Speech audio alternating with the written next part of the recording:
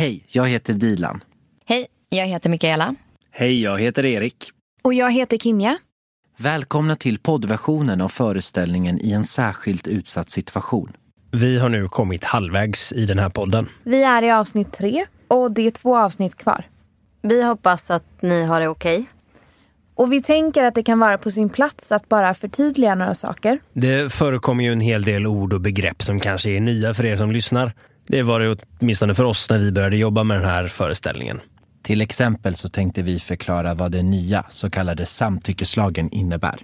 Den trädde i kraft 1 juli 2018 och innebär i korthet att om den sexuella aktiviteten, Samlaget eller motsvarande, inte är frivillig så är den också straffbar. Man kan alltså dömas för våldtäkt även om det inte förekommit något fysiskt våld eller hot. En våldtäkt blir alltså inte en våldtäkt beroende på hur mycket motstånd den utsatte gör.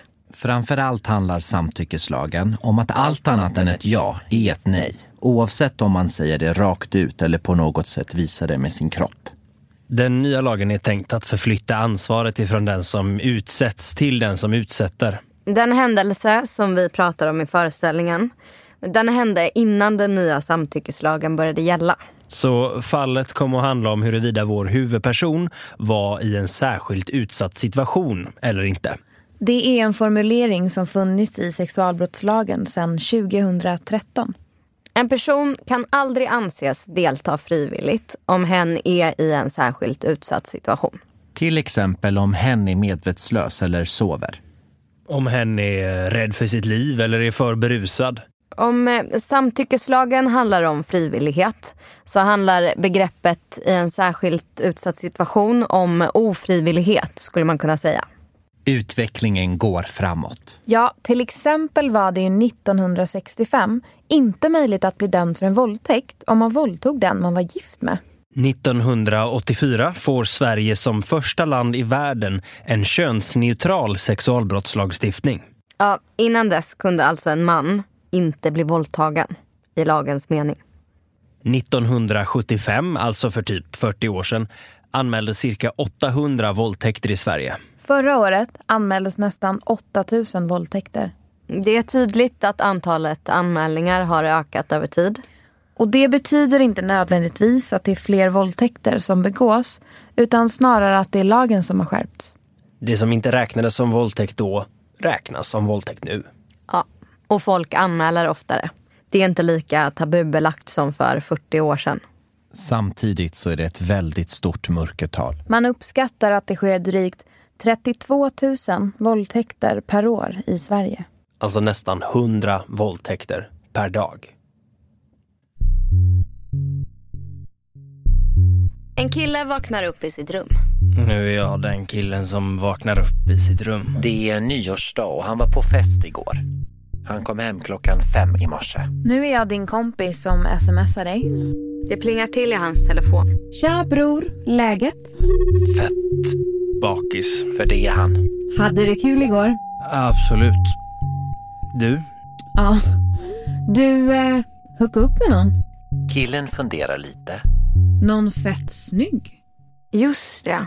Det var någon tjej på festen som han... Och av någon anledning kommer någon slags obehagskänsla över honom. Men han vet inte riktigt vad det är. Han svarar bara med en tummen upp-emoji. En kille släpar sig till köket.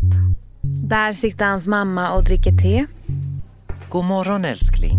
God morgon. Har du sovit gott? Mm. När kom du hem? 5. Såg du att jag ställt in vatten? Tack. Var det inte lite härligt? Jo. Han häller upp yoghurt. Han häller upp juice. Han rostar en macka. Han lägger på sjukt mycket hushållsost. Han häller i sig juicen. Han häller upp ett nytt glas som han häller i sig. Hans mamma ler. Törstig. Mm. Hade du kul igår? Ja, det var roligt. Var ni på festen hela tiden? Mm. Och 12-slaget också? Han skakar på huvudet. Nej, då var vi vid vänzonen. Där ser man fyrverkerierna bra. Mm. Var det mycket folk där? Och han brusar plötsligt upp. Är det ett jävla förhör, eller? Mamman ser på honom Länge. och hon säger: Det minsta man kan begära, det är att du berättar hur festen var.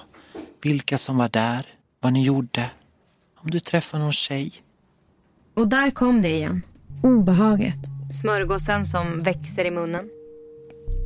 Mamma, Säger killen. jag är trött. Vi snackar sen. Och han lägger sig igen. Och det går några månader. Men så plötsligt. Ringer det på dörren. Och så plötsligt. Står det 2 poliser i din hall. Och så plötsligt. Sitter du i en polisbil? Och så plötsligt. Är du på polisstationen. Och så plötsligt. Sitter du i häktet? Och så plötsligt får en advokat som berättar om hur det hela ska gå till. Och förhör hålls och du upprepar det du sagt och du upprepar det du minns. Nyårsfesten, samlingsplatsen, väntzonen, rummet, soffan, sängen, tjejen, hånglet, kompisarna. Obehaget. Är det där? Kan det vara så att det för första gången på länge inte är något obehag? Kan det vara så att det för första gången på flera månader är helt stilla inom dig? Alldeles stilla och behagligt.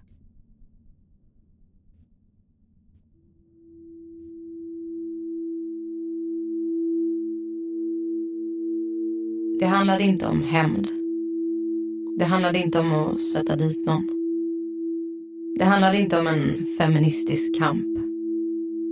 Det handlade inte om att han skulle få sitt straff. Om att han skulle bli frihetsberövad eller att jag var rädd för honom. Jag anmälde det för att jag ville förstå vad det var jag hade gått igenom. Jag anmälde det för att jag ville förstå vad det var som hade hänt. Jag anmälde det för att jag inte fattar varför jag mådde så jävla dåligt. Jag anmälde det för att jag inte fattade om det var lagligt eller inte. Och det var enda möjligheten att förstå det. Jag anmälde det för att det var ett så tydligt före och ett så tydligt efter. Men före händelsen så tyckte jag om mina kompisar. Jag tyckte om att vara med dem. Efter händelsen slutade jag svara på deras sms. Före händelsen så tyckte jag om tanken att gå på Liseberg. Efter händelsen fick Flumride, den där gröna kaninen, mig att vilja spy. Före händelsen så hade jag inga problem med att åka spårvagn. Men efter händelsen, jag kunde inte ens vänta vid en hållplats. Jag vände om, gick hem, stannade inne. Före händelsen så hade jag betyg som kunde ta mig vidare till vilket universitet jag ville. Efter händelsen rasade mina betyg och jag fick gå om sista året på gymnasiet. Men var det hans fel att det var så? Kunde domaren klubba sin domarklubba i bordet, eller vad det nu är som händer när en dom faller, se mig i ögonen, skaka på huvudet och säga: det här som du råkat ut för, det har varit inom lagens rimliga gräns. Eller skulle det bli tvärtom? Att det var ett brott. Att det var en våldtäkt. Att det han gjorde mot mig, det var inte lagligt. Och det var inte konstigt att jag inte ens kunde vänta på spårvagnen som skulle ta mig in till stan. Att det är på grund av honom som jag mår som jag mår. Att det inte var mitt fel. Det var därför jag anmälde. Inte för att hämnas. Inte för att hämnden var ljuv. Jag anmälde det för att jag ville förstå om det var lagligt att må så här.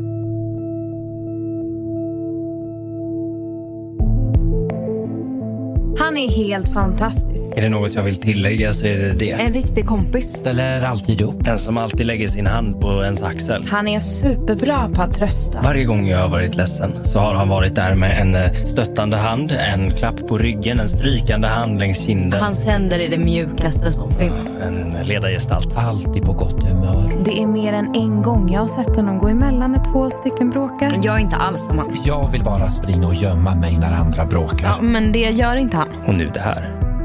Att han är anklagad för det han är anklagad för. Jag kan inte förstå det. Jag känner inte tjejen i fråga. Jag vet inte vem hon är. Men det är uppenbart att att hon ljuger. Hon gör det för att få uppmärksamhet. Men det är enda förklaringen jag kan ge. Och jag känner inte henne heller. Men alltså, det är klart att jag har hört att hon inte är så svårflörtad när det kommer till killar och hångla och sex och sånt. Och det är ju klart, det är bara rykten. Och vad som helst kan ju vara påhittat. Men det är klart man undrar ju. Så hon på den snällaste killen i världen. Ja, men hon har ju någon slags diagnos, helt klart. Har du sett hur fin han är med sin lilla syster? Hon ville ju. Alltså, hon var ju med på det hela tiden. Han är dessutom uttalad feminist. Han har en sån där pin, en kvinnosymbolspin. Jag tror att hon var kär i honom och så vill inte han ha henne efter att de gjort det de nu gjort och så gör hon det här för att hämnas. Jag tror så här. Han var kåt, hon var kåt. Han var full, hon var full. Han hade bakisångest, hon hade bakisångest. Skillnaden var att hon polisanmälde det och inte han. Han hade lika gärna kunnat polisanmäla henne. Det är vad jag tror. Så han är världens bästa. Världens tryggaste. Världens snällaste. Världens finaste. Han är en bror. Och han är helt fantastisk. Det är helt orimligt att han skulle kunna göra något sånt här. Det är det enda jag vill tillägga. Tack.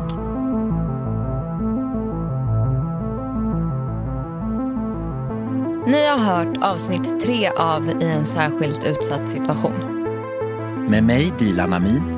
Erik Lennblad. Kim Jafagi. Och Mikaela Knapp. Poddversionen av föreställningen är gjord av regissören Johanna Larsson. Dramatikern Christian Hallberg. Med klippning och ljuddesign av Robert Eklund. Och med musik av Martin Främling. På teaterns hemsida Angeredsteater.se kan du hitta mer information om föreställningen. Men också länkar och kontakt till organisationer och stödcentrum. Om du eller någon du känner varit utsatt eller utsatt någon för sexuella övergrepp. Och följ oss gärna på sociala medier. Vi finns på Facebook och Instagram. Nu kan du lyssna på avsnitt 4. Vi hoppas att du är okej.